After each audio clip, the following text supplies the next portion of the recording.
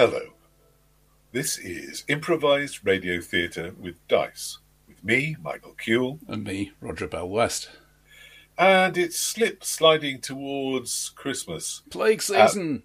Due to it continuing to be plague season, and us having a certain amount of trepidation about the plague. There will not be a dragon meat segment.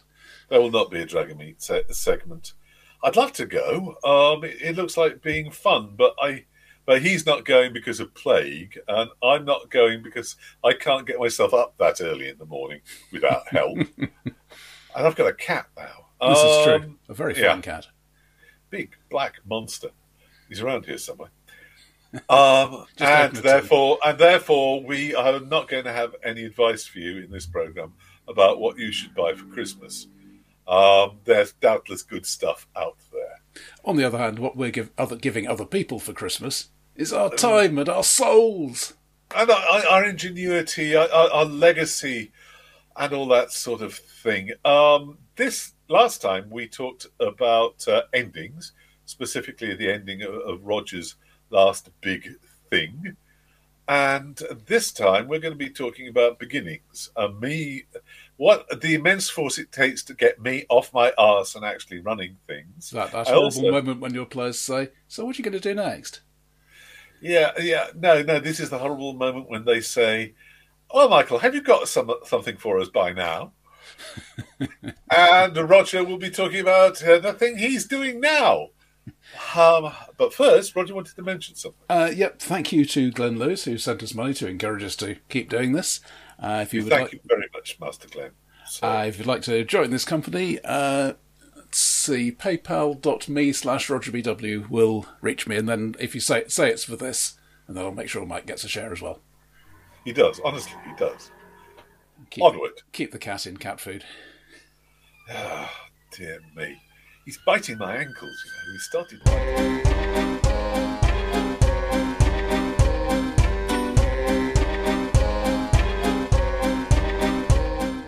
Before we get on to any of that, our friends at the Bundle of Holding let us know when things are happening there, and indeed we often get access to them without charge, but I thought we'd pass some of this on to you. In particular, Liminal. Liminal, which is a very British production. It's set firmly and expansively in British mythology and history, and the current day, as which reflects it. I think, though, if you wanted to elevator pitch it and you didn't have lawyers breathing down your neck, you would say this is Rivers of London, the unofficial role-playing game. Yeah, that was the thing I was avoiding saying, because A, I know they are working on Rivers of London, the official role-playing game. But A, that's not out yet. B, that's by Chaosium, who are getting into NFTs. And C, I mean, it has 8 authors. How good is it going to be? Yeah, well, I'm also going to distinguish that from Liminal from Rivers of London, in as much as Rivers of London has a fairly tightly focused background. It's about this is much more general purpose urban fantasy. As opposed to magical cops in the modern day. I mean, he does also mention Emma Bull's excellent book War for the Oaks, which was one of the first urban fantasies that is explicitly coming into conflict with fairy. He also mentioned, the Dresden Files, Sleepy Hollow, and Being Human TV series, and there are lots of others that he doesn't mention. I think the key thing here is, the general setting is there is lots of different stuff out there. Some of it is much bigger than you. You can't bash it. You have to outthink it. However, because it's an RPG, and because he wants it to be a general purpose rather than a focused RPG, it isn't just the Fae. It isn't just the magicians. It isn't just the vampires or the werewolves. Yeah, we've got vampires and magicians and werewolves and ghosts and Fae, and I started to think, does that list of 5 start to sound familiar? No, that's unkind, because I'm sure there's 5 and 6 and 7 as well. We've also got the church and the police. And the ghosts. And I mentioned the ghosts, they're number 4. You mentioned the ghosts? All right, fine. But the problem here is that I find Now, this is interesting stuff, and there is a lot of good material here, drawing on what is evidently a good deal of love and knowledge of British history and mythology and fiction. But I don't think it has a sufficient focus to make it an obvious role-playing game. It does remind me a bit of the old GURPS campaign books, the late third edition stuff, where you get a 128-page book about, say, the Age of Napoleon or Mars.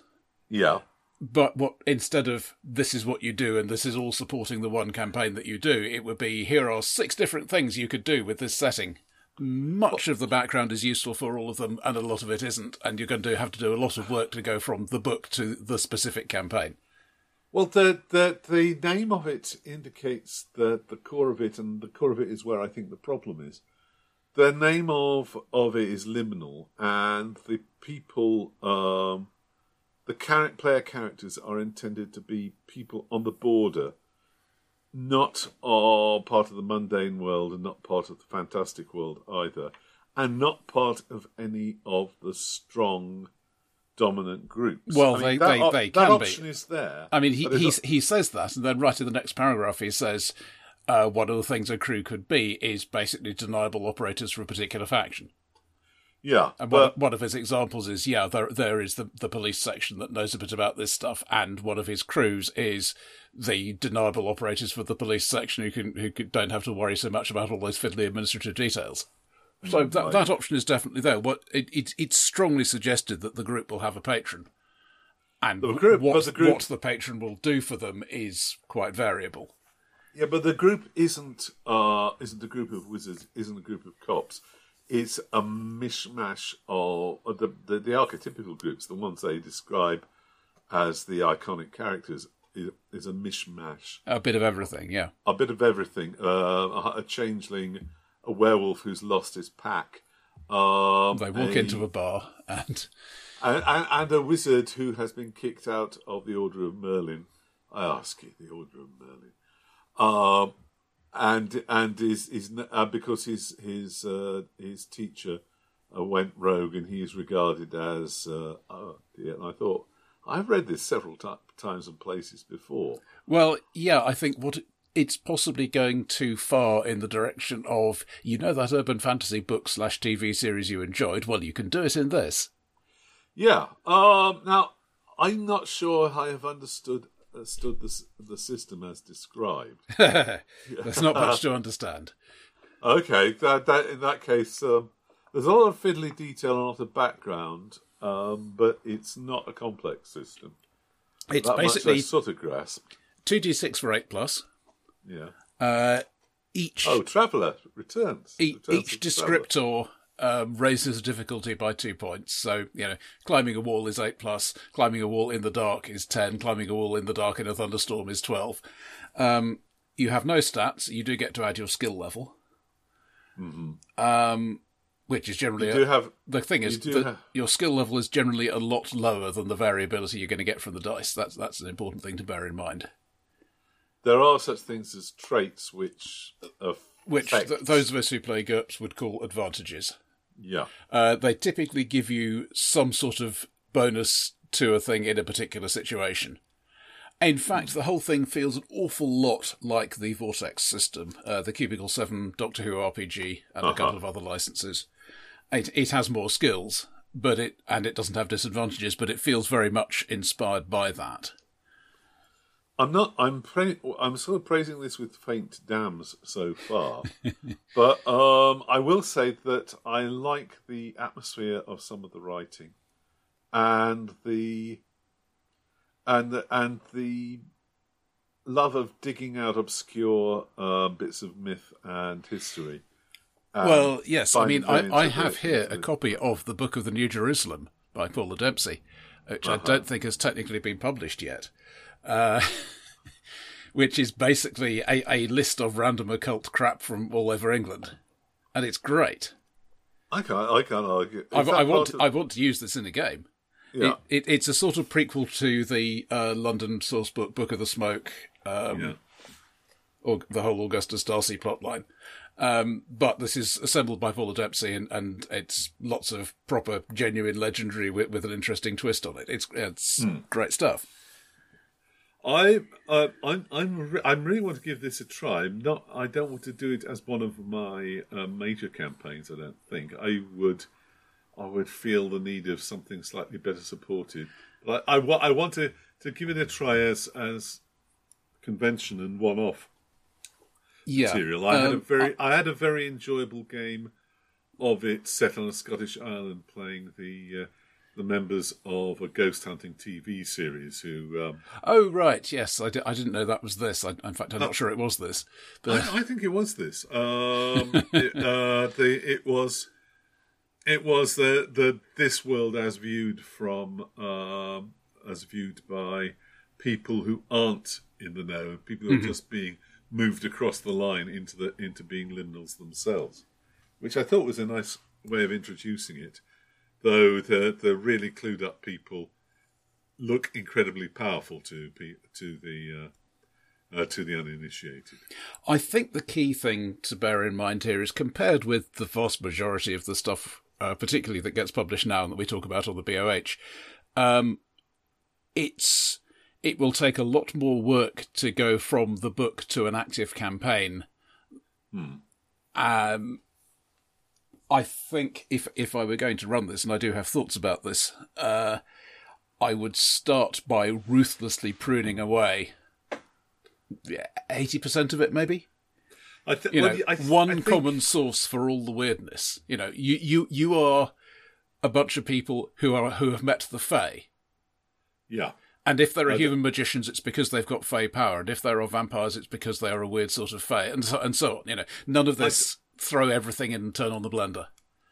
Well, I'm not against throwing things in and turning on the blender, but I would say that each season, to use the TV term, of each campaign ought to be about one overwhelming thing. You can put in a sprinkling of ghosts or other weird stuff, but you want the inciting incident that brings your group together, and the majority of the things that happen to them in each season to have a common source, and build up the complexity, reveal the stuff that they don't know about yet, bit by bit, and not all at once. If you throw everything into the pot, you're not going to get a satisfactory meal. It's I can't remember who came up with it, the term in SF criticism of the economy of miracles. Yeah, just one change and explore that properly, rather than throw everything at the screen and see what sticks. And one example of that in gaming is the Infinite World setting. Yeah, you've got all these different worlds you're travelling to, and typically, at least as far as the backstory goes, they have some sort of divergence point from our world. Yeah. And one of the things they carefully put in for the 4th edition revision was do not also have the bit where they travel to the world that has an FTL multi-world civilization. Yeah, because that's just too much. My own feeling is that they also leaned a bit too hard on the weirdness and magic thing, because going to alternate Earths is already weird. Yeah, adding magicians as well doesn't work so well. Yeah, well, I really like the Cabal, but I'm not. But they have enough multi-realities in their native setting that. Talking of magic, there is a magic system here, but it's basically just here's a list of stuff you can do. Here's the skill roll you have to make for it. It's very flavourless. This is no Unknown Armies. No, I feel that I'm not being entirely fair to this. I'm never going to use this system. I mean, all the usual. There is nothing to say here, why don't I run it in GURPS or Genesis or some other system that can support stuff that I already know. This doesn't add anything to that other than quickness of play. If I had a bunch of people who'd never role-played before, that might be another matter. But but for your own tastes, it's not dense enough, or it is too scattered. It has the extra burden of learning it and working out what's a hard task and what's an easy task in reality, rather than according to what the book says. See also the Vortex system, which describes a thing as a hard task, which is actually going to be completely impossible for anybody. And it has to be converted from what's presented to here's how it actually plays on the table, and I've already done that for other systems, so I just use one of those other systems. I don't think unlike Pendragon, there isn't a unique flavour or mechanic here that would be lost in that conversion. Yeah, I've maybe part of my problem with getting my teeth into the system is that it is a little too bland and a little too over-specific, but not inspiring enough. I would say that on the whole, I'm going to say about this is buy it by all means and ruthlessly exploit it for your own needs. Yes. Its cultural and biological distinctiveness will be added to my own. Yeah. I thought your shirt was bulging a little. Right. We all probably ought to mention also in passing. Oh, sorry. That's to the 8th of December. That's the 8th of December, right. We ought to mention in passing Cornucopia 9, which is a mishmash, a gallimaufry, a heck of a mess. Didn't we spray for indie kids? Get them off my lawn. Well, all right. There is a whole mess of indie games in here. One of which, Against the Dark Master, I have heard of. I have heard of. I had not heard of this, and I found myself saying, should Nigarath preserve us? It's a Rollmaster retro clone. There's other stuff in here, something called Iron Sworn, which I'm not quite sure what it is. I think that's a solo game. Well, it's a multi-mode thing. It has random generation such that you can play it as a solo. It is derived loosely from Powered by the Apocalypse and some other things. It's not a PBTA game. Yeah. The principle is that if you want to have a conventional players and GM, you can do that. If you want to have a fully cooperative, let us randomly generate the threat and bash that, you can, or just do it as a solo thing. All of these are options. And the new thing is the Delve source book for that, which is more on underground stuff. Who doesn't need more underground stuff? There's also something called Impulse Drive, which is another Apocalypse Engine thing. That is explicitly Apocalypse Engine. I can't decide whether it's a Traveller ripoff or a Star Trek ripoff, or trying to be. It's mostly Firefly, I think, but it's trying to be all of those things. I mean, one of the things you define is your ship, which gets its own playbook, and if your ship that gets its own playbook is the one that's an obvious ripoff of the Enterprise, well, I guess you're playing a Star Trek ripoff. Can I just say that I've always assumed that Firefly was a Traveller ripoff? Well, of course it is. Yeah. There's Opera House, which seems to be. This is so indie. Well, for people who aren't you, there is some potentially useful information on here on how a theatre actually works. Yeah, if I knew how a theatre actually worked, I'd be employed in one. But let's put on the show right here. This is intrigue and strange stuff in the background of the Grand Opera House, which I can't imagine. There's something called Ultraviolet Grasslands, psychedelic metal role-playing on the caravan to the world's edge. Yeah, it's a road movie, probably written by Michael Moorcock. Oh, crying out loud. Electric Bastion Land. The good bits of this feel a lot like Troika, which I think I liked more than you did, though I still haven't actually played it. Things like, as a group, you share a debt of £10,000. The youngest player's failed career specifies the debt holder that you owe money to. Everybody has a failed career. That's your character class. This may be the one for me. If you one of the failed careers is military, and one of the options there is chaplain. You get a bottle of military strength gin and a holy donkey symbol. All right. But like Troika, it has all of these dangling things that are never going to be referenced anywhere else, but they're there for the players to have fun with. London sound. Well, we hope. Agent, I'm being the agent git here. I hope that you all find fun and joy in this. In this, should you decide that it's just or pin it down to the table, slit it open, and extract the useful bits. You make it sound so clinical and messy. Really hey, I'm a cook, all right. All right. Anyway, and that's open. That's available until 13th of December. All right, just in time for Christmas.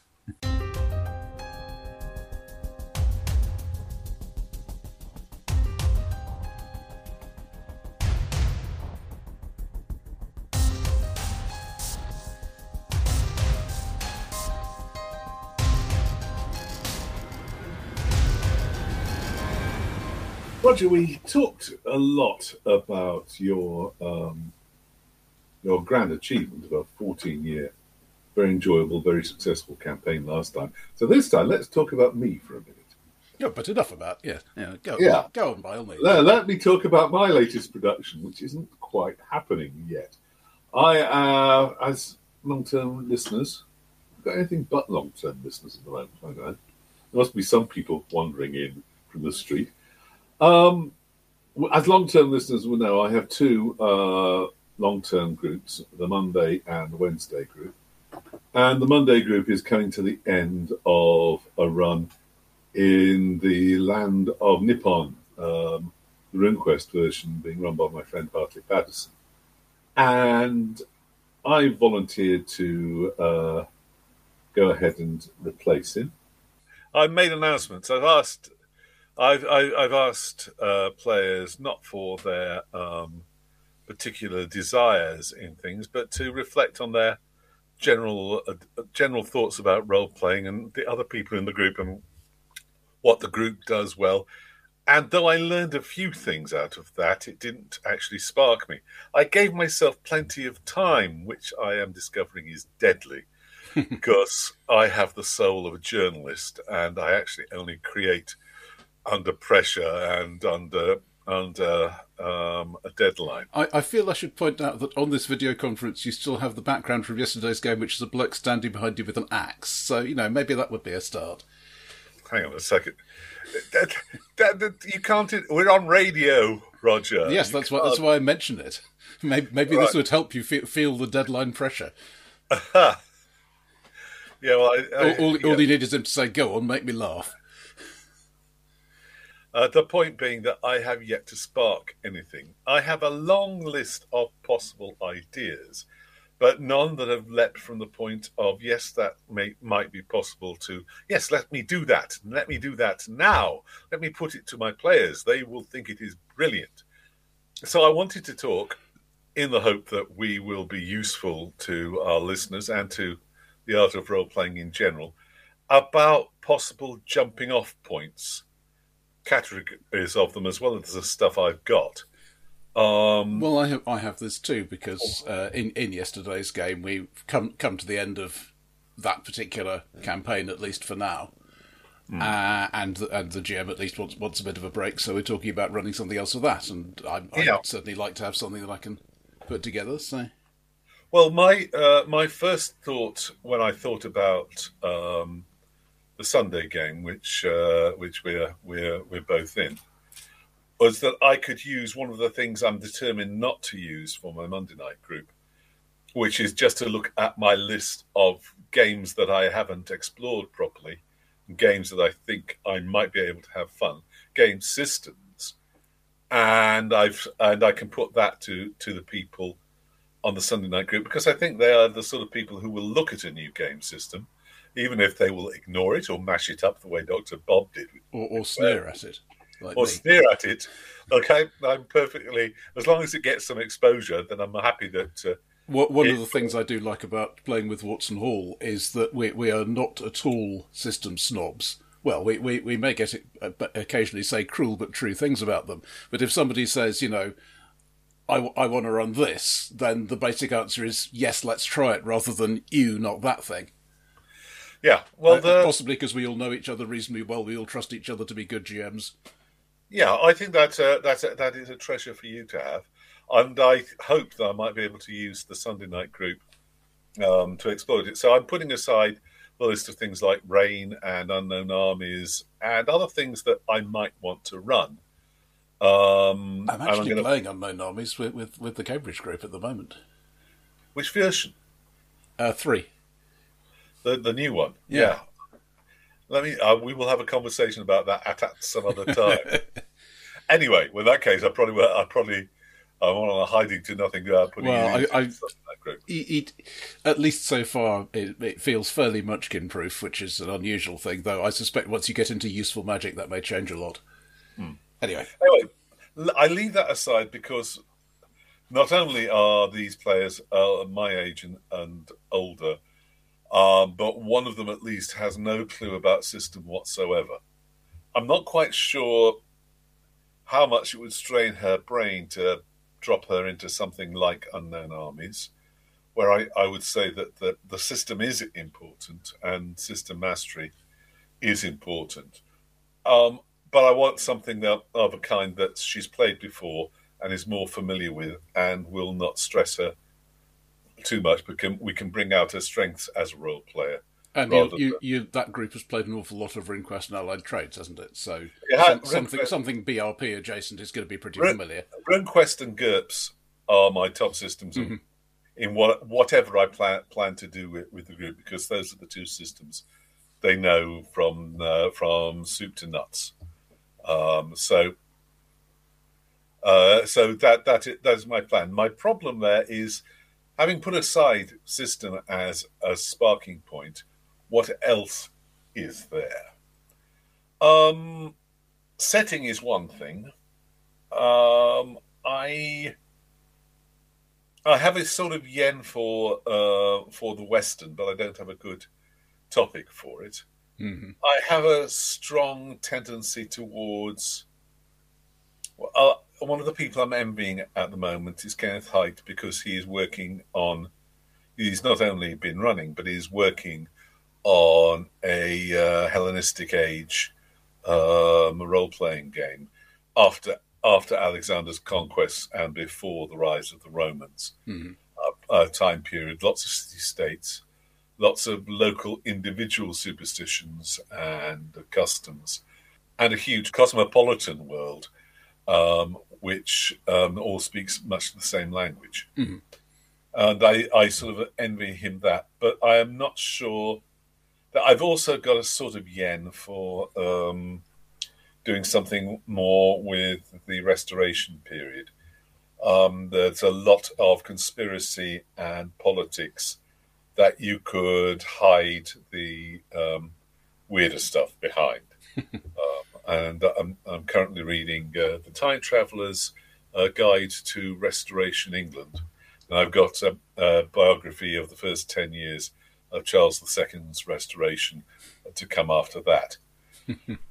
But okay, leaving that aside, and those are ambitions, it is possible to spark purely from a time period and a place, starting from Earth. But at the moment, that doesn't seem to be sparking. Are there other categories? I have some other categories, but what are some that you have? Well, ideas. I don't think a campaign should be predicated only on the one big idea, but having a big idea fairly early in its genesis is a good thing. Yeah, I agree with that. For example, and I don't think I said this last time, the idea that conscious human evil is, at least in some ways, worse than supernatural. That's just because that's the way it is, evil. Yeah, because humans have choice, because humans have agency. Yes. I think you flattered the human race a bit. But I didn't make any specific adventure be about that, but it was always sitting there when I was thinking about the shape adventures would take and what sort of bad guys there would be and so on. So I think there was a level of consistency there, which certainly I found useful. Yeah, that sort of edges in on religious issues, which I know is a thing you like to use in well, games. I like to use, but I'm not sure on my limits with this group. I've never been quite sure. Two of them are fervent atheists. One is a Catholic, and the rest I'm not quite sure. Yeah, but we're role players. Yeah, we're role players, but there are concepts that role players. There are concepts that everybody, each and every one of us, cannot grasp and cannot get firmly in our head and don't make any sense to us.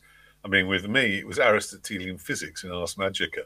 For goodness sake, it doesn't work like that. Yes, but that's because it doesn't work. Yeah, I know that. It explains only a small and limited part of the universe. I know that. You know that. But neither the medieval mind nor Aristotle, nor supposedly the wizards of the Order of Hermes know that. So, where was I? Yeah, religion and ethics are a big thing. The closest I've come recently are the complications of introducing magic into the world. Magic, it strikes me, is a shortcut for all sorts of privilege. Magicians are privileged users. They have and certainly, if you look at historical magical societies, it's very much been the born aristocrat with enough time and money to get the old books. Or hence the strong association with extreme right-wing thinking. Yeah. Or just being wealthy and a bastard in the case of Aleister Crowley. I mean, he was told by his nanny that he was the wickedest boy in the world, and he set out to prove it. You shouldn't believe your nanny, folks. He's very dangerous. They don't always know anything. Though my nanny had a dab hand with the semolina pudding. It must be said. So that's one focus, which is moral and political. One thing that I would want to have as an input at this point is a target length. Is this going to be a one-off? Is this going to be for a while, my canonical 12 sessions? Do we have hopes that it will be longer than that? What I am thinking is that what I'm aiming for is a season. What Hartley has given us has been a short season, the equivalent of a 5 or 6 program long arc. I'd like to go for a season of a television program, the first season up to the end of it. I have sort of 20-something distinct adventures. 13 at a minimum, up to 20. Yeah. But connecting together, especially towards the end. Sure, but you have some difference between this is the what's it of the week, and then this links to the other thing more, and you can balance that off against each other. I don't want to do anything that is derived. This is my driving force. That certainly cuts out a lot of options, because one of the things I was going to say was, for example, the 2 volumes of GURPS Alternate Earths contain worlds which are, well, in theory designed to be visited by cross-world travellers, but in practice they're much more suited to one-shots or short campaigns. Yeah, I've never been quite sure how to run an Infinite Worlds campaign. I'm fairly sure I don't like Infinity Incorporated and its rival. Maybe not as a patron, anyway. Well, there is a basic problem, which is everything in the book he talks about, including the rules material, the character templates and so on, is with the strong suggestion that most of the operators are going to be going into a world and staying there for weeks and months and maybe years. Yeah. Whereas we've got all these worlds, and it really lends itself to a world of the week. It does. Though I despised it, Sliders would seem to be a very good model. Phil Masters did come up with a thing for Old Pyramid. I think it's still online. I'll put it in the show notes anyway.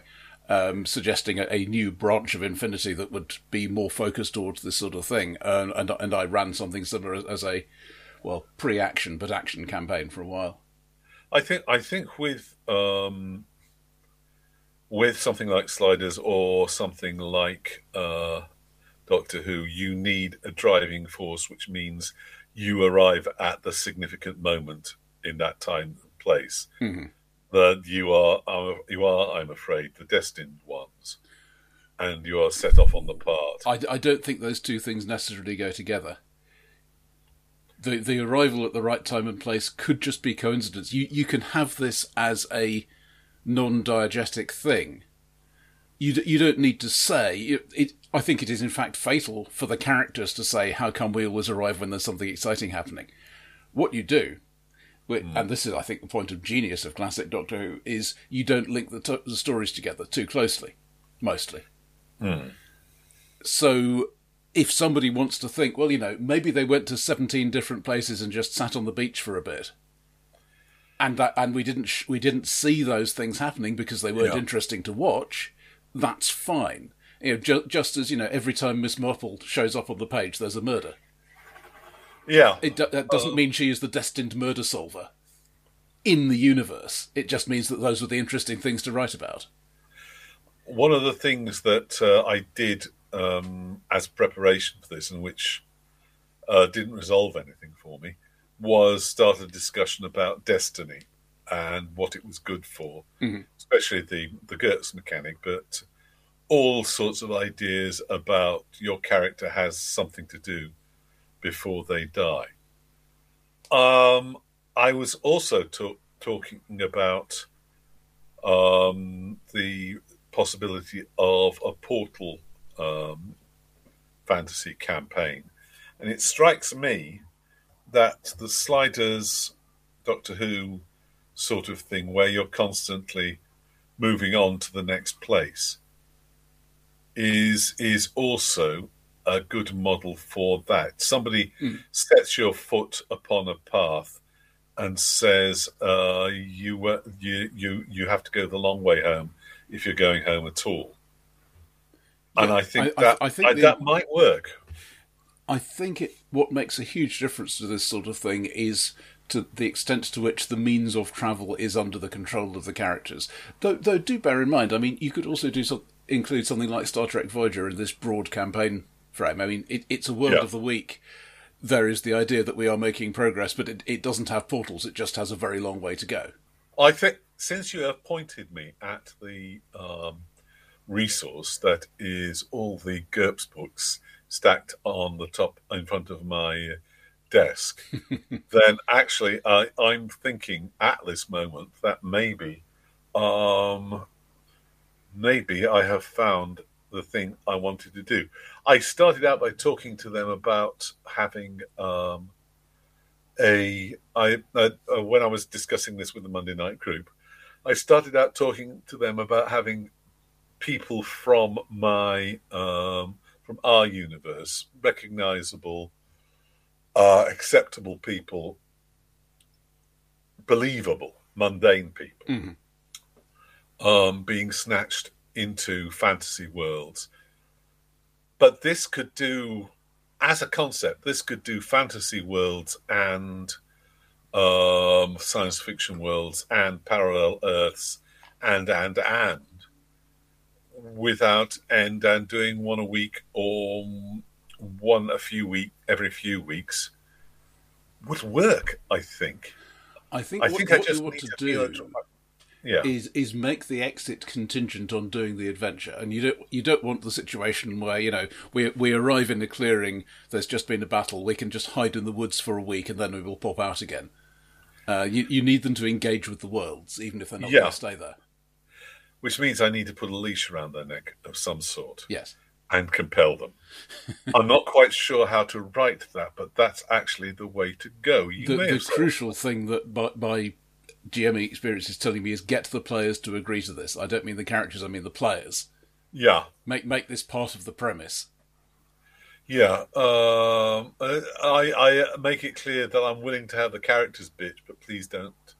If the players start bitching, then this is a failure. Yeah. Right. Actually, you may have solved my problem. Well, that's good. We're not yet onto the half-hour mark.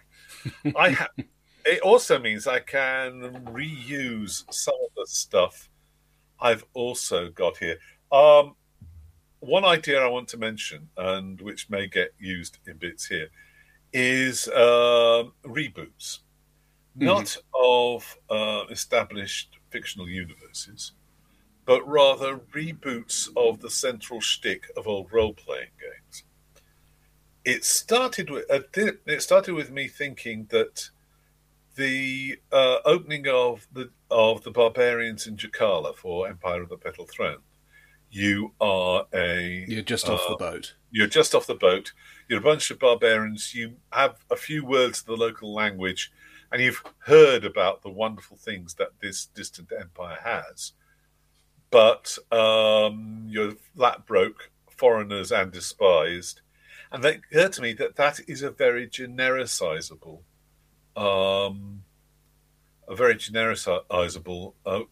campaign opening. And it struck me as even deeper thinking. There is the West Marches thing, which is basically fantasy recreation of European colonialism in the New World. It struck me. I'm not familiar with the term, but okay. Well, yeah, there was a campaign, and there is a sort of school of campaigns about the West Marches, about you're coming from the fabulous magical community on the far side of the ocean, and you're settling in this land which has barbarians and monsters and other stuff. Mm-hmm. And you are establishing your homes there. Well, the parallels are fairly obvious at that point. Yeah. But it struck me that the barbarians at the port thing is the immigrant experience into the United States. Well, sure, yeah. Yeah. And the fantasy version in which you are coming to a country that you expect to be good for you, that is richer than where you came from. And you're there to discover the ways, to change their ways to some extent, and to create a new heterogeneous nation. I think that preferably with a bit less murder than the historical version, but hey. Excuse me, Irish street gangs in New York, and in fact everybody's street gangs in New York. I was thinking the murder of the locals first, but Oh, that's already been done by the time you get there. The other one was a reboot of Earth Dawn, which was, as you know, a nice explanation with varying execution of the idea of lots of dungeons about the place, and a landscape scattered with monsters and treasure. It's basically a post magical apocalypse game. You come out of your bunkers. You come out of your bunkers, and the world has changed whilst you were and your forefathers and your forefathers were locked away against the magical storm, and you're going out to rediscover it. Now that is eminently rebootable and re-realizable. I've got the Earth Dawn books, but the system didn't actually spark with me. Yeah, I've played it a little, but we didn't play for long enough to get beyond, well, okay, this is a fantasy where you go down dungeons, that the particular feel of it didn't really come through in that game. I also, I think that if you take a good look at lots of the successful classical role-playing games, you will find rebootable, reusable, genericizable.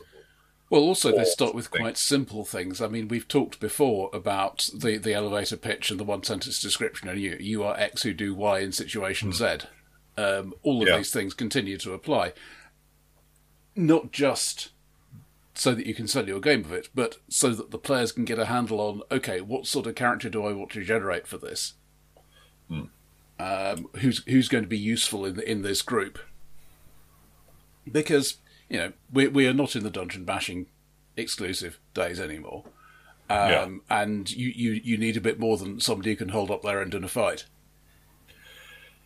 Yeah, and you need people who can do all sorts of things. I came across the idea of the the five-man band Mm-hmm.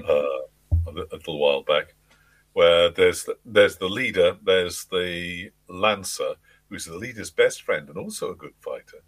There is the tank, there is the clever guy, and there is the chick, who's the heart of the thing. Mm-hmm. Yeah, well, Yeah, some of us can right. be modified better than others. But if you start noticing it, you'll see it come together. All right, being female is not sufficient character definition. I think we both agree on that. The saddest example is what's her name, who was the chick in the first season of the A-Team, and who the writers had no idea what to do with. Tasha Yar is another one. And the writers have gotten better of late, or we've gotten better writers. Sometimes we allow female writers these days, which please, I may faint. There's also one other thing I haven't tried yet, but which I can see is jolly popular, and that is the genre mashup. It appears to do it a lot with Victorian stuff, a la League of Extraordinary Gentlemen or Penny Dreadful, whose historicity is causing my scholar's soul slight pain. It's litericity, because the number of mythologies they're mixing there is quite painful to me. Well, also, some of it is just, let's not deal with things we don't want to deal with. I mean, a lot of steampunk is let us have a cool Victorian aesthetic, but let us not worry about the starving masses who keep the aristocrats fed. Because let's hand wave that away and say that robots do it or something, because we want to do the fun bit. Yeah, I think for the genre mashup, the fun bit is it would be having characters which are your personalised version of some cool fictional character that you like, and I could rely upon my players to do that. In fact, that might be. You're thinking of not just A plus B, but a gallimaufry of all sorts of stuff. Yeah. Dr. Fu Manchu being assisted by Dr. Watson to recover Sherlock Holmes from the capture of Captain Nemo, that sort of thing. Let us not forget Madame Sarah. Obscure, very obscure Victorian popular fiction reference. Put Madame Sarah in the footnotes, for goodness' sake. I think that would be a feature of the World Leaping campaign. A moment of my brain is touched by thinking that maybe I want to do this quantum leap style, but then on the other hand, maybe I don't. I think that's a note to be carefully considered. You find yourselves occupying the bodies of people with histories in the place. It's really not, unless you've got Al with you to give you the Cliff's notes on who you are just at this moment. I'm not sure that's workable. Well, it does solve the basic. It solves some of the problems, at least, of, well, why don't we all go to the world of very cheap explosives, or indeed the world of very cheap and quick magical training, and then come back here? That's a thing that across World Campaign is vulnerable to. I think that only works. That sort of trick only works if you got your TARDIS and you can jump in and out of time. Sure. I think it's perfectly adequate for you to pick up magical training and weird gifts and what have you along the way. I certainly think that should be something. I've got lots of notes here which I've not used, including 5 children and them, which is 5 children from a modern world dropped into a world to be champion of their gods, but that one hasn't matured yet. I've got a magical school idea about Dom Daniel, which is a legendary school for magicians, which I think is transtemporal, or maybe it dwells in the land back in the time before the Mediterranean flooded, in the lands that are now at the bottom of the sea. And I've got a note about some aristocrats from a galactic empire being given the unique and honourable opportunity to return to the original home of mankind and fix all the problems they have. But I think all of those have just moved back to the bottom. And given that I now have a framework of travellers, of sliders, I hate that. I got to get sliders out of my head before I actually commit to writing this campaign, Frank, because I hated sliders. I think I need to write a list of stuff not to include.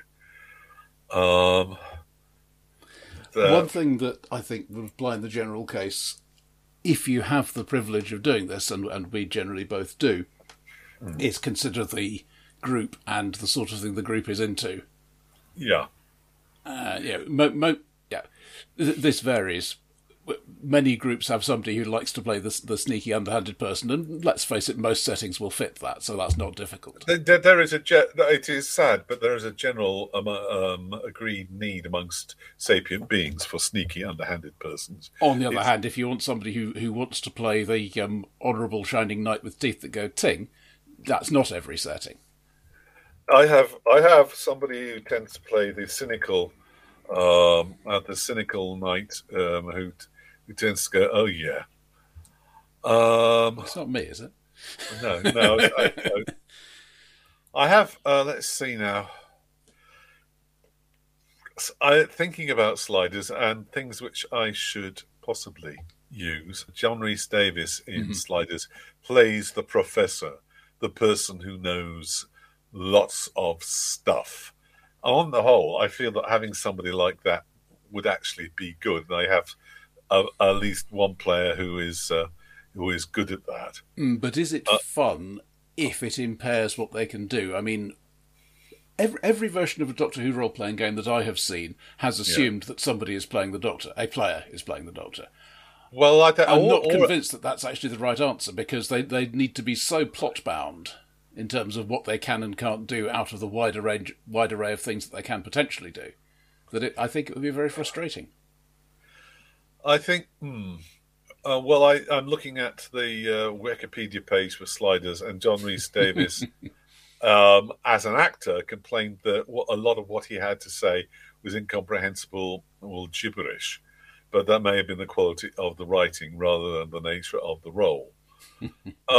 I think on the whole that this might work, and I can even point at the GURPS action rule set to create some of the characters, and the possibility of using things like bang skills is also very useful for something that's going to be as cinematic and as generally applicable as this. Given that you have a group that likes GURPS and doesn't really like learning new systems, I mean, the reason I tend not to do the basically the bang skills are things like can be things like the sword, everything you might do with the sword. That was the original example, but in more general terms, they can be everything to do with a particular professional role or job. I mean, they start looking a bit like Fate aspects here. They do, and I don't think that's... My feeling generally is that why have all the huge overhead of a system as complicated as GURPS, even without the skills, if you're just going to simplify it back to something like Fate anyway? What I did in my one of my previous games for this group, which was Stargate VR1, was give each of the characters a central bang skill, and the other stuff they had to develop carefully. The bang skill was there. It sometimes got increased a point or so, and you could always increase the governing characteristic. But it was just there in the background, and one character is the scientist, one character is the archaeologist, who got less to do than the other characters. I was not writing good stuff for him; that was my fault. And one of them was the soldier, and one of them was the hunter. And only the psychic chose not to take any bang skills because she wanted to spend her points on increasing her gifts and abilities and being spooky.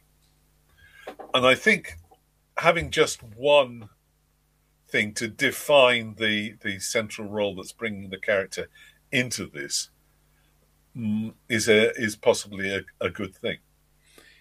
Yeah, certainly one of the reasons I like to have a group, or quite often this has actually been done by mailing list because we are then going to go away and generate individual GURPS characters, but there tends to be a group discussion either at the end of the previous campaign or by email of, okay, this is the sort of character I want to play. Do we actually need two very fighty people? Well, no. Okay, I'll do something else then. That kind of thing. Just a bit of niche protection on an informal basis. I think yes. That's the sort of thing this group will do, and will consider. I think on the whole that that's possibly. I'm going to need to design the leash and the driving force very carefully, but I'm not quite sure what the parameters of those are. Have you tried Bill Stoddard's prospectus system, which is a thing I'm still very fond of? Yes, I have, but this time I said to myself, I want to do something. Actually, what I started out saying to myself, was I want to do something I want to do, not the compromise that the prospectus system tends to produce. I tend to put in things that aren't yet mature to the prospectus system, and it reflects in the final outcome. I've had some very good campaigns come out of it, but normally only after I've said I put the same thing forward several times, refining it each time it gets rejected. Well, the other aspect of it that I've found useful is that it prompts the players to talk about what they like and don't like about the suggested ideas. Yeah, which is what I tried to cover by asking them questions about what they enjoyed doing, what they didn't enjoy doing, what they thought the other players in the group were good at, and what they thought the other players in the groups wouldn't put up with, which told me a few things that I didn't know before. Hey, go on. The trouble with this frame is it's deliberately an anthology.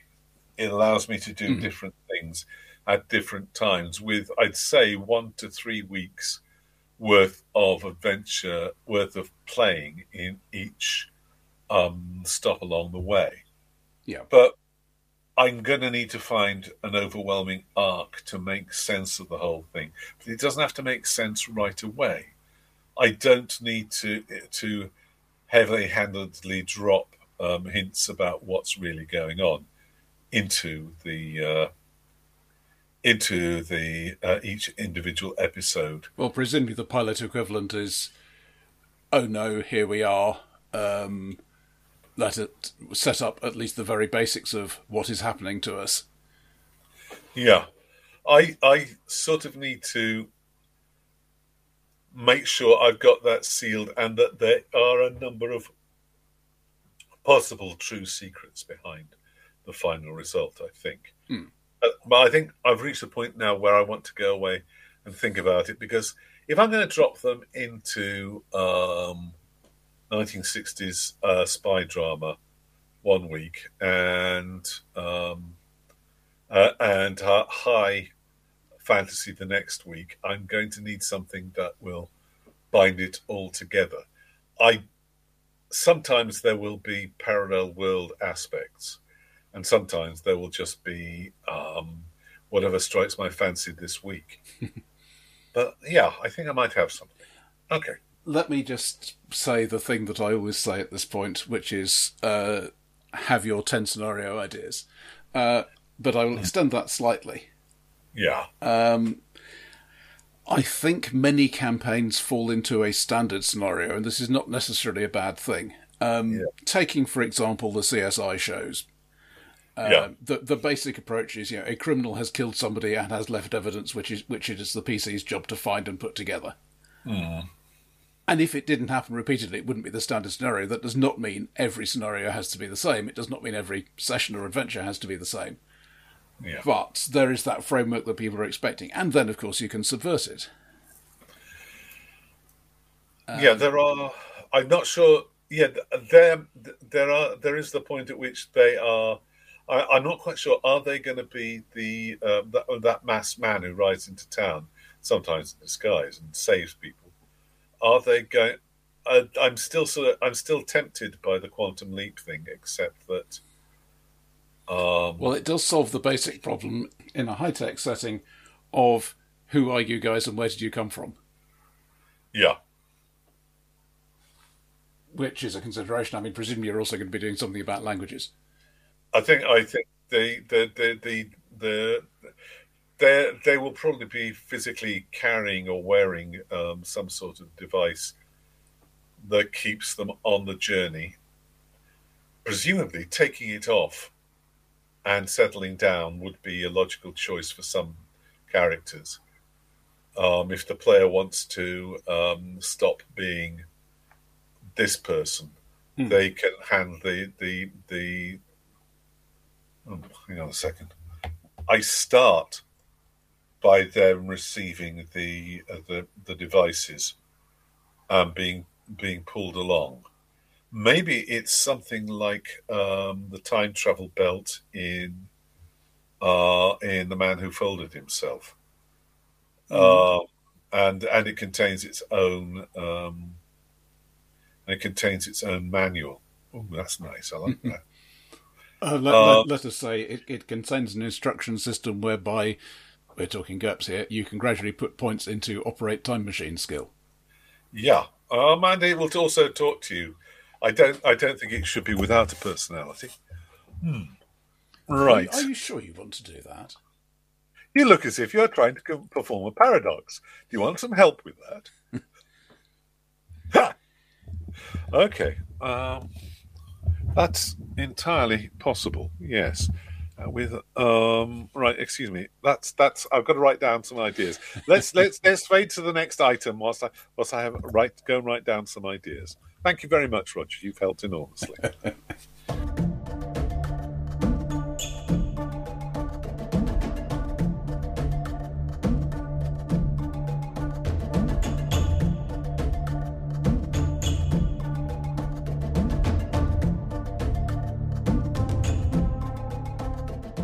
But that, he said reluctantly, is enough about me.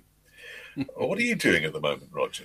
Well, I had a different answer to this. I had been running the GURPS Monster Hunters campaign, which we mentioned occasionally on the show, but I was running out of ideas myself.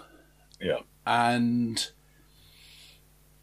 I thought, all right, what is a low-effort campaign for Roger to run? Now, the previous time I did this, it turned out to be GURPS Torg, which was low effort, but I got so hacked off by the low quality of the adventures that I stopped. So this time I've gone for GURPS Dungeon Fantasy. Were you the one who sold me my copy of Dungeon Fantasy cheap? Did you change your mind? Oh, the Dungeon Fantasy... there are two separate things. There's the Dungeon Fantasy RPG, which is a boxed set. And there is the GURPS Dungeon Fantasy line... Which is PDFs only. Well, the first four got physical printing, and I used to have copies. I don't know where they've gone. But they are basically, like GURPS Action or GURPS Monster Hunters, they are basically saying, start with GURPS and then have used just this limited list of advantages, disadvantages, skills. All right, Jed, before we get on to what you're doing, how much difference is there between the two lines? I have not read the Dungeon Fantasy RPG in detail. It is broadly compatible. It changes some definitions. It strips out more trays. Basically, it is explicitly a game that is about hitting things and taking their stuff. Yeah. And therefore, if an advantage was going to stay in from GURPS at all, it has to be defined in terms that make sense there. Yeah. So It has some things that have been added to GURPS 4th in errata. It is, I think, the line editor described it as what GURPS 4.5 might look like if we were going to do a 4.5 edition, which we're not. Yeah. It has various tidyings up and things that they wish they'd put in 4th when they published it, had they but known. But the nice thing about GURPS Dungeon Fantasy is that while there is a standard list of things you can do, and indeed it's template based, so there are standard things you can spend your experience points on, the whole of the rest of GURPS is out there and is compatible with it if you want to use it. Okay, so you're seeing the box set as being slightly more crippled than the PDFs. I wouldn't say crippled. I would say limited deliberately. I mean, it is a role-playing game about bashing stuff in dungeons. Yeah. As opposed to GURPS Action, GURPS Dungeon Fantasy, GURPS Monster Hunters, which are ways... Basically, they are the thing that an ideal GM with all the time in the world would do when setting up a campaign of this sort. GURPS Action is very much... Okay, I'm going to run an action campaign, therefore I will set these optional rules as in use, those optional rules as not in use, these templates are recommended, all that sort of thing. All the things that if I had all the time, I would do for every campaign I run. But GURPS Action is a convenient preset list of setting the right switches. And similarly, GURPS Dungeon Fantasy. They have then grown stuff that was specific to Dungeon Fantasy, such as the Book of Random Treasure Generation, for example. But it doesn't have a standard setting. It stays reasonably generic, which is a strength and a weakness. Yeah. There are a couple of published settings. We'll come back to that in a minute. But because all the players are pretty darn familiar with GURPS. Yeah. All right, only 2 of us have actually had stuff, 3 have had stuff published for it. But, it's... We all know GURPS. We've all spent all that cognitive effort on getting familiar with GURPS, and therefore it is a low-impact option for all of us to run something in it. Whereas I think with Dungeon Fantasy RPG... there would be slightly too much stuff to remember that isn't available, or works in a different way. We did talk about it, but that was what we came down on in the end. It could have gone either way. So what are you actually doing with it? Well, as previously strongly implied, and I would just say it explicitly, I am lazy. And I think we're all bozos on this bus. It turns out there are an awful lot of pre-written adventures that involve bashing stuff in dungeons. They just aren't written for GURPS. Also true. So I got hold of some Pathfinder stuff. All right. What is Path? What is Malud asks the Council for the Prosecution. Now, what is Pathfinder? Exactly? We are possibly the last few people who didn't know. I mean, I went and found out about it because I wasn't familiar with the gory details. Basically, during the D&D 3rd edition days, the famous open game license, Paizo Publishing took over publishing the Dragon and Dungeon magazines for that game. And basically because TSR / Wizards of the Coast didn't want to pay permanent staff to do it, so they said, right, pay us for this and then you make whatever profit you can off it. Yeah. In early 2007, Wizards of the Coast said, okay, we're not renewing this contract.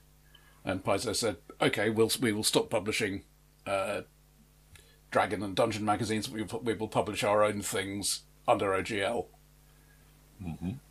for D&D 3rd edition. Then in August 2007, Wizards of the Coast said, D&D 4th edition coming up. With a more restrictive license, so it would be harder to do third-party stuff for it. Not impossible, but definitely harder. Yeah. At which point Paizo said, okay, we're going to stick with this open game license, and we're going to take D&D 3.5 and file off anything actionable, Oh, I bet some lawyers had some billable hours over that bit. And they had an open playtest for about a year and then published it, I think late 2008, something like 2009. Okay. And yeah, the key thing here is game rules, as in mechanisms, are not copyrightable. The expression of rules, as in text, is. Therefore, there is no text from D&D 3.5 in Pathfinder. There are no what one might call actionable terms. Yeah. But for example, a dragon. Well, you can't copyright dragon. No. All right. So essentially, the short answer is Pathfinder is D&D 3.5.5. Okay, but when I asked that question, I was not, in fact, looking for a legal and commercial. I was asking, what do they do with the game system, whatever the hell it is? What stories do they make that make it a unique game? Because it's the stories that make the difference enough. Not in this case. What I wanted was competently written adventures. Now, as I understand it, most of the Pathfinder stuff is set in a particular world. Yeah. But I'm not using it. I'm actually using the GURPS Dungeon Fantasy setting Coldshard Mountains, which is essentially tortured geography and geology in order to have lots of things happening underground. Yes. That people can go and bash. A shard zone. Do not ask why this dungeon is here. Merely go and loot it, my friend. Do not ask why this dungeon is here, because I will tell you. Ha! Oh dear me! Does the title Pathfinder mean or imply anything? There is. I've not actually looked into this very hard. There is an idea of the Pathfinder Society, which is more or less a collection of good guy adventurers who may occasionally give you jobs, for example. But I don't think there is any requirement that any character in the setting be a member of it in setting. This is also their term for their organised play program. And yeah, you can do the thing that the RPGA always tried to do, and as far as I understood it, generally failed. You can register your character, and go from one group to another, continuing to earn experience. And I guess if that's the thing people want to do, they can do it. It doesn't affect me in the slightest, so I don't care.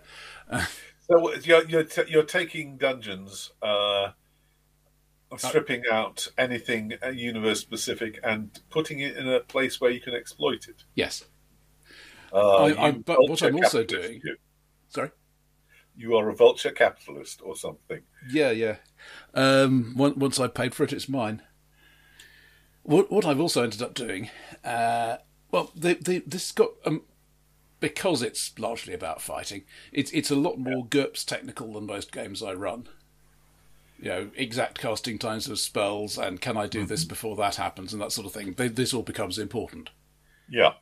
Which has actually been an interesting refresher for me because, I've been running GURPS 4th edition since it came out as the primary system I run things in, but there are certainly... The game I actually run has become quite a lot simpler. Because, a typical play session for me will usually involve, okay, make a skill roll, that seems pretty good. And then lots of talk. So, yeah. I think I go into slightly more detail than that most days, but that's because I want to create a sense of being there, of doing this thing and then that thing and then the other thing. Mm-hmm. But I'm not often using more than the simple dice roll system, opposed or otherwise. Yeah. But all right. So what I've ended up doing is being a real-time translation layer between a Pathfinder adventure and a party playing in GURPS. And this is really interesting. You see, that's the sort of thing I would want to have done in advance, because it's highly technical, and I want all the terms and implications and all the mathematical stuff worked out beforehand. Oh, where's your sense of fun, man? Over there in a box with a cat sitting on it. All right. So, yeah, I mean, let me just pull up a random set of monster stats here. I will have this. The first thing that I really had to take notice of is Pathfinder D&D is all about the hit points. Yeah. Here is a trap. It will do you D10 plus 10 damage. Mm. And for a party that has ways of mitigating that and is expected to be using them, that's not so bad. For a GURPS party where they may only have 12 hit points total, and it will need to take time to heal them, a bit less good. So what I'm tending to do is translate at least some of those into effects and conditions, like you're dizzy, you're stunned, you're drunk. Yeah. Your fingers have just been broken. Yeah. Given that this is a Dungeon Fantasy party and they can hand out some really quite impressive damage, I'm tending to keep the original hit points of the monsters anyway. But also things like their armour class. A Pathfinder armour class will have the basic number and a touch number, as in how difficult it is to touch them but not necessarily do the damage, and a flat-footed, in other words, if they're not trying to dodge you, how difficult is it to get in contact. And with that combination, I can say, okay, the basic number is way higher than the touch number. That means they have thick armour that means you can touch them easily, but you can't get the sword through to do damage. Mm. Okay, I'll give them GURPS DR. Whereas if those numbers are closer, then they're probably doing it more in terms of dodging. That sort of thing comes out really quite easily. The damage they do generally drops off a bit to scale with GURPS, but they will be doing other things as well. I mean, my basic approach to that sort of thing would be to say, here's something in this game that's called a dragon in this room. Here's something in GURPS which is called a dragon. Let me see how they compare conceptually and then fudge the GURPS model towards what the original author was trying to do. Well, yeah, there isn't a huge GURPS 4th edition bestiary. There isn't. No, there's going to be. As things are, as we record this, there is a Kickstarter running, which I think will still be running when this comes out. The Northland bestiary, which is a third-party licensed GURPS product. Yeah, I've been backing the Northland stuff with a point of view that I want to do something with it someday. So if I had that, this sort of thing would be easier. I mean, that one of the early adventures, there was a basilisk involved, and so I said, yeah, okay, I'll use the basilisk in Dungeon Fantasy Monsters. That's fine. Most of the time I don't, because frankly, this is a pretty bizarre lot of monsters in the adventures I've been running. Here is this sort of primitive version of a dragon called what was it? Something strange, anyway. A Dracolisk. No, Tatzelworm. Oh, I've heard of them, I think. Yeah. I hadn't. But anyway, we've got them. We've got, what is this thing called? A Boggart. Sorry, Boggard. Boggards. I've not heard of Boggarts. I have. I think it's probably the same thing, but they may have changed it for legal purposes. And his riding Slurk. No, all right. I'm sorry. Riding Slurk. That's just... I'm sorry. This implies there are non-riding Slurk. There are pack Slurks. It's something like a giant slug. Okay. Why would you want to... I would not want to ride on a giant slug. My trousers would get all slimy. And well, on the positive side, it has two sorts of slime, so you can actually stick to it. Oh, dear me! Oh, adhesive slime. Mm-hmm. I cannot dismount my. I'm stuck to my slurk. I cannot dismount. Is a sentence you will find in the phrase books for that particular part of the Toss me another lance. Did we bring the crowbars? I am stuck to my slurk. So things like that, Okay. How are you doing, even if I knew what the original D&D monster, the Slurk, might have been based on, if there was one, it would be a different name that I'm not familiar with because I didn't play D&D 3.5. So, all right. This is going to be a creative game. But what I have are its stats of Chinese whispers. No, what I have are its actual final form stats in Pathfinder. Yeah, and so if it says feats improved initiative, well, okay, it's going to act quickly. I don't need to know exactly what that does. If it says improved bull rush, well, I can guess roughly what that is, and if I have time, I'll look it up. But it's going to be some sort of charging, overbearing attack, obviously, and so on. Okay, you're a braver man than I am doing this so much, obviously off the cuff. Are you doing this face to face or over the internet? Over the net. We're still not playing face to face, and the other thing I think I've mentioned on previous episodes, my virtual tabletop on the cheap approach. Yeah, you were showing some of the results. I think that some of the visuals of that should go into the show notes. Yeah, I need to write a blog post about it anyway, so I'll link to that. Okay. But basically, the quick summary version is find a bitmap of a tactical area that you want to fight over. Find the scale of it. Standard Pathfinder scale is 5 foot squares.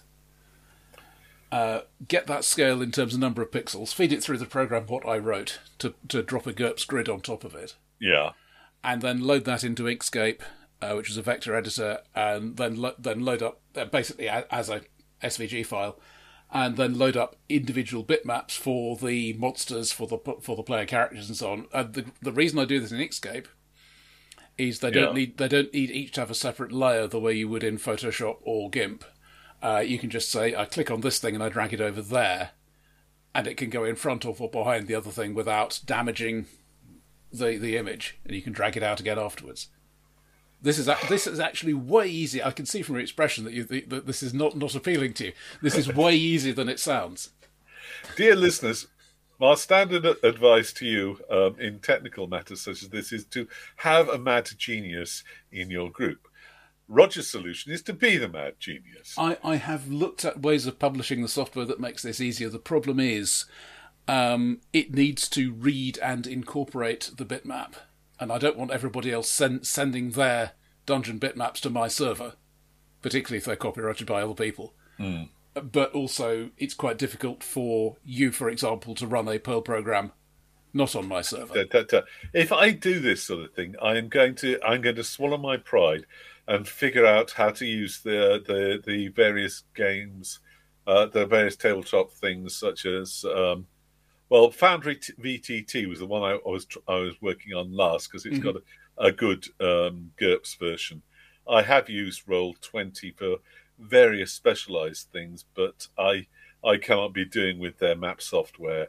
It just doesn't explain itself well.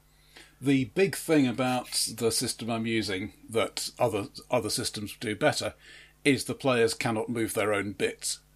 This is strictly me on a separate screen moving stuff. This may be regarded as a good thing. I could see why. It would give the GM more control and the game as a whole more precision. But as long as you can do something like that, then I think you're going to be able to use this. Take a look sometime when you've got money and inclination at the Foundry GURPS realization. Yeah, I used it at last year's convocation in a Call of Cthulhu game. Yeah, and it was in a pretty early state then, but it certainly seemed functional. Well, it's getting better. It's getting so good that even persons of my tiny brain can start to use it. Do always bear in mind I am one of nature's cheapskates, and I'm doing all this with free software. So, yeah, Roger, the amount of brain power you're using could be sold to other people for vast they'd ask me profits. to do boring things. That is true. That is a very sound philosophical point. But I'm just saying that the stuff you're doing for free isn't valueless, and I'm trying to boost your ego. No, it's valuable. Now, why to am I me. doing that? Okay, all right. It's more valuable. What I have at the end of all this is a virtual tabletop that works exactly the way I want it to. Right? No. As opposed to, I mean, you may well be able to spend time bashing Foundry and getting into the shape you want. I would assume you can. That's kind of the point of it. But you still have to spend that time. Yeah, it is. Whereas I've spent the time doing something I enjoy, i.e. programming. And at the end I have this thing that also works. Yeah, well, what I want is a tool that will allow me to do the things I wanted to do anyway. Mm-hmm. Whereas you're creating a tool that is a fit for your hand. The thing is, I think it would be much more difficult to do this face-to-face. I mean, you can buy physical mats, and obviously if I had a hard copy of the adventure rather than a PDF, then I could have full-size mats and things as well.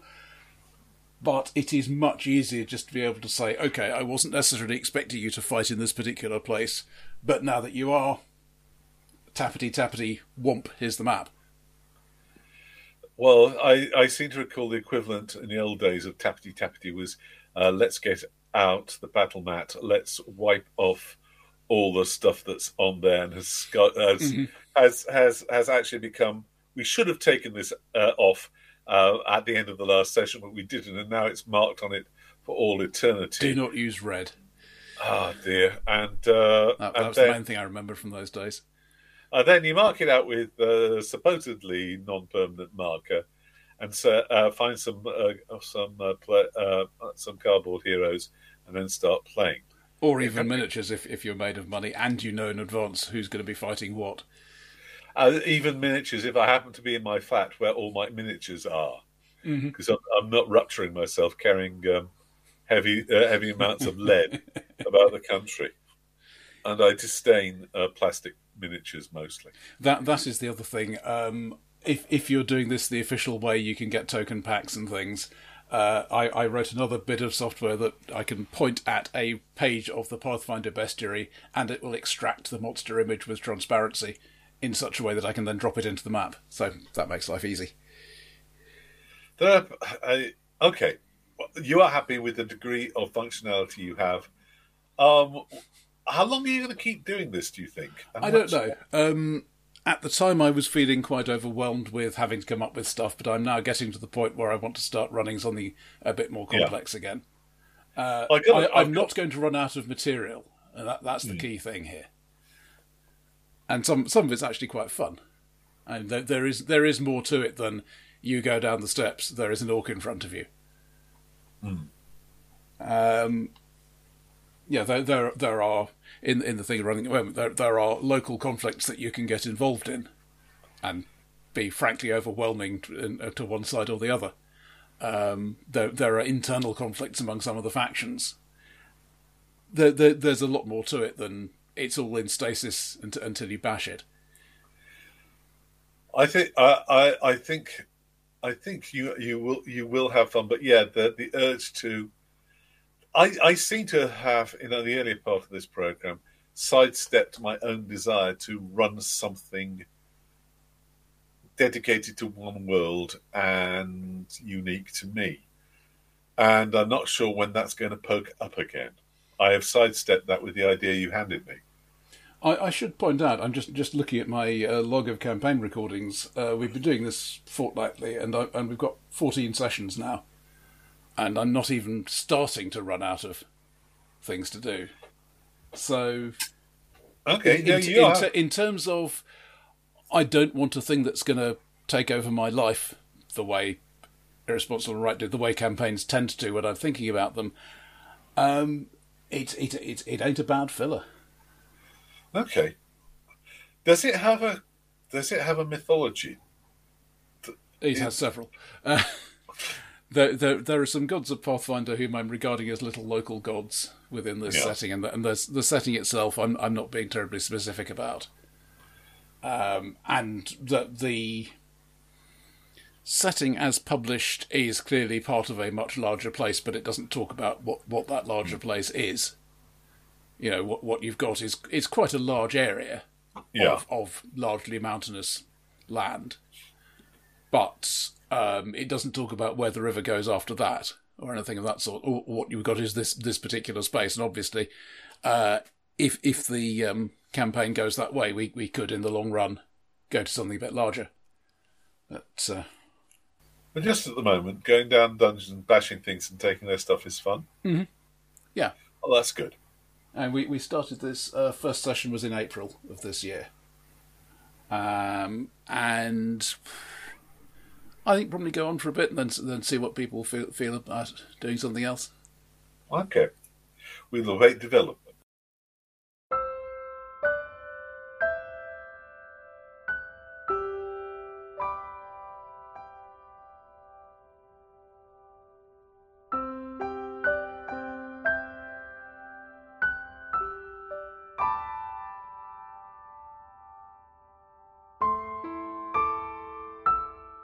That has been Improvised Radio Theatre with Dice. And if you want to tell us about your next big thing, or the thing that you are hacking into your favourite system as you go along, God help us, Roger, then please, you can contact us. Just think of me as a gaming substrate.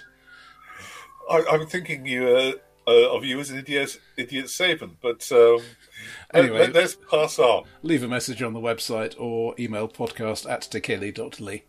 I will be back again next time.